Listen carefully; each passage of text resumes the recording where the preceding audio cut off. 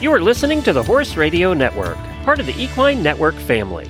This is episode 106 of the Wisdom by WESA show on the Horse Radio Network.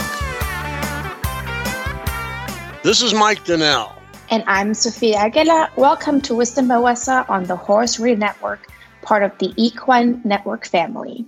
This podcast is brought to you by the Western and English Sales Association, WESA, which provides the world's largest trade events for retailers, manufacturers, and sales representatives of the equestrian industry.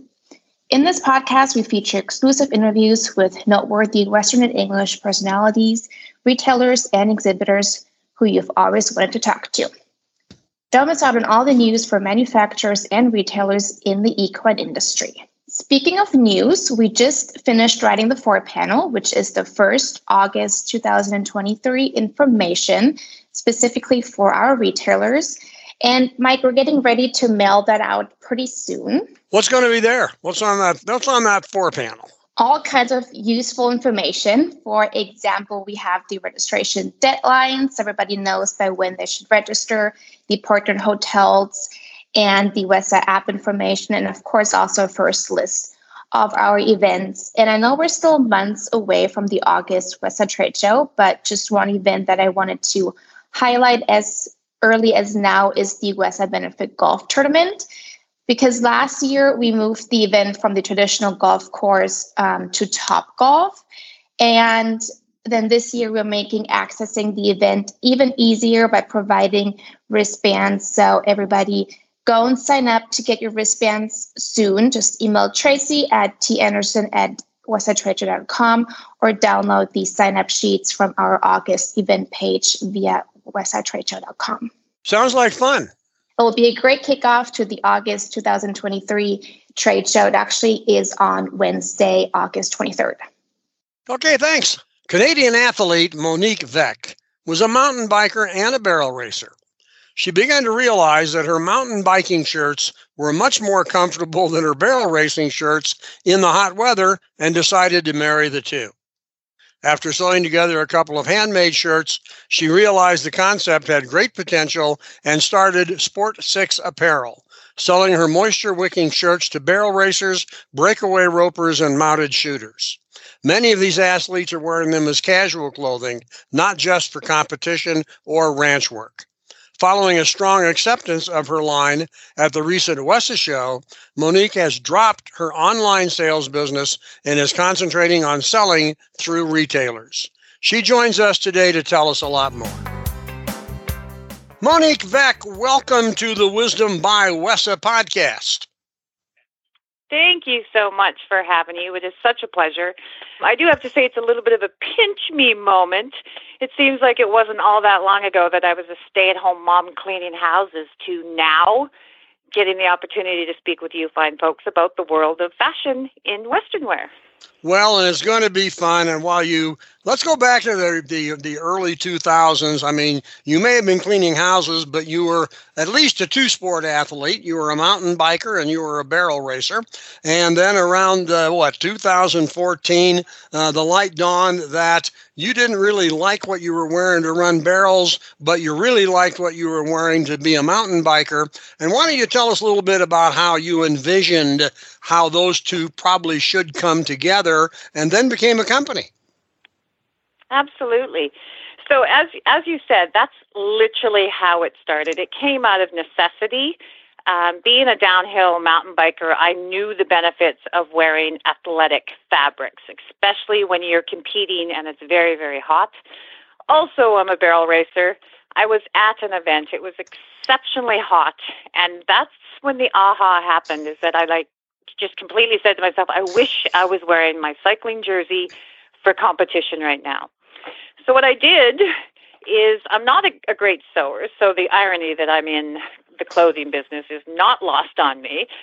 I went to a local secondhand store and I bought shirts where the collar and the cuffs sort of matched my cycling jerseys, and I sewed them on. I hand sewed them on badly, but I got them on there, which made them legal for use in competition because I now had a collar and a cuff. I wore them to my barrel racing finals. Everybody kept coming up to me saying how much they loved them and how unique they were. And that is literally where it started, was just simply out of necessity that I just wanted to be cooler while I was competing. Well, I mean, I think that's a great story. And you know as well as anybody else that taking a concept and ending up with a business are two separate challenges. So let's talk a bit about how we segued from hand-sewn shirts together to run barrels to recognizing and getting a business started. Yeah, absolutely. So when I say it's grassroots, it literally started grassroots. I remember putting it together with a local store here. And because a shirt like this had never been made before, because I took the best parts of a cycling jersey and I brought them into the world of Western wear. So I kept like the bottom elastic that you see on cycling jerseys because it made it handy because the shirts would never untuck. I kept the really cooling fabric, the side vents. I kept the 100% UV protection. I tried to keep all the best parts of a cycling jersey and bring it into a Western shirt. But the problem was nobody had ever done it before. So we had to completely come up with a brand new shirt, like a pattern. So it was trial and error, back and forth, trying to get it 100% correct. When we finally did, I remember pre-selling, I think it was only 30 shirts. And it was, friends and family. That's how all businesses start, is friends and family. And I remember when I sold those that I had enough money left over that the next time I ordered shirts that I free and clear was able to keep like 10 shirts that were, this is now my inventory. This is now how I start my business. And it literally started grassroots like that. I didn't even have $2,000 to start this company, to it just kind of growing more and more simply from consumers, because it was word of mouth marketing. To date, I have never spent money on marketing, on social media marketing, on print marketing, on radio marketing. It's all been word of mouth marketing, which in my opinion is the best. And it's just grown year after year after year, to the point now where we have some customers. We did a fun little survey on our air-conditioned shirt page on Facebook this morning to say, how many shirts do you have? And 50 plus was one girl, which surprised me. One was 40 shirts, one was 16 shirts, one was 18 shirts. So the buyer retention and coming back and buying them, and that word of mouth is just how it got bigger and bigger and bigger, all the way up to the point where I attended my very first WESA show this year. So talk about that a bit. The WESA show was something that I had gotten to the point where I didn't want to do an e-commerce anymore. I didn't want to do that day-to-day shipping. I wanted to sell, instead of shipping 25 individual shirts, I wanted to sell one store 25 shirts, and then I'm only going and shipping once versus 25 times. So when you are a new-ish company, even though it'll be our 10-year anniversary next year, but we had never done full-blown wholesale with the brick-and-mortar stores. So when you're new like that, and you're in the world of Western wear and fashion, WESA is a must. You have to go. You have to be seen. So I went and I had like the tiniest little booth.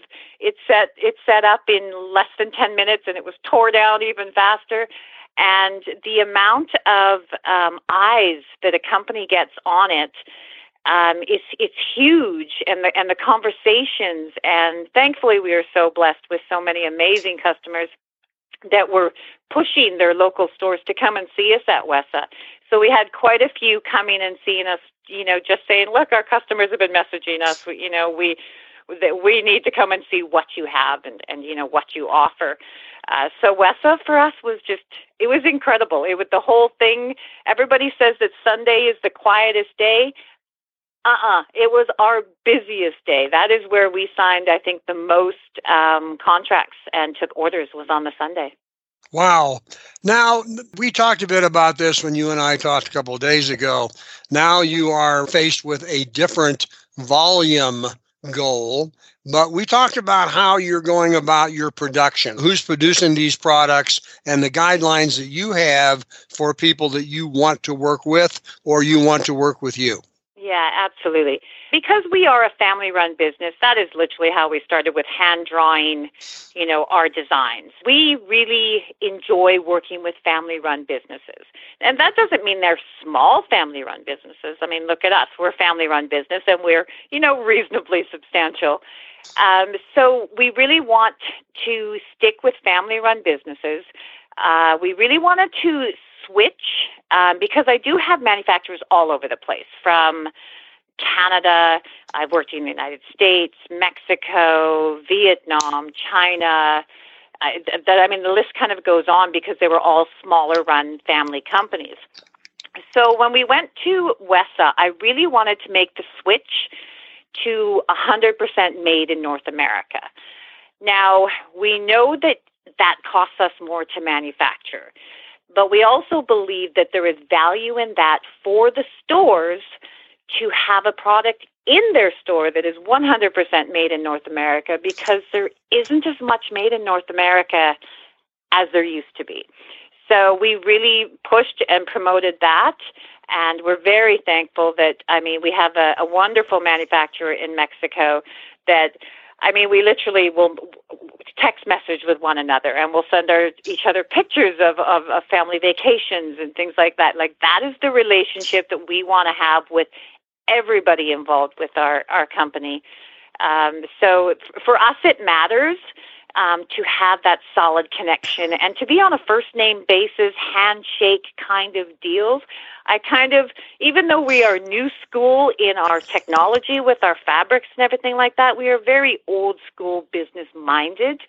And I believe there's value in that, and I'm looking forward to seeing that come to fruition with all of the the new stores that we are bringing on. So now that you're pursuing the retail market, what do you look for in a retailer that you want to become a long-time business partner of the company? The biggest thing that we look for is, I hate to say it, but I want people to do exactly what they say. I find a lot of times in business now that it's all talk. So that's what I say. I want to see people back it up, and when I want to have a conversation with people, and they need to know me and have comfort, and I need to know them and have comfort. Obviously, they need to be in the world of Western apparel. We cater a lot to barrel racers because we've had a lot of barrel racers wear our shirts. From the late Nancy Hunter back in, when was that, 2016? Her and I started the Glitter Like Gold Night at the NFR, which is the first Saturday of every NFR now is Gold Night, and that's something that her and I started. To Fallon Taylor's worn our shirts. Carmen Posabon, Leslie Smallgo just wore them. So there's lots of big-name barrel racers that have worn our shirts, are wearing our shirts.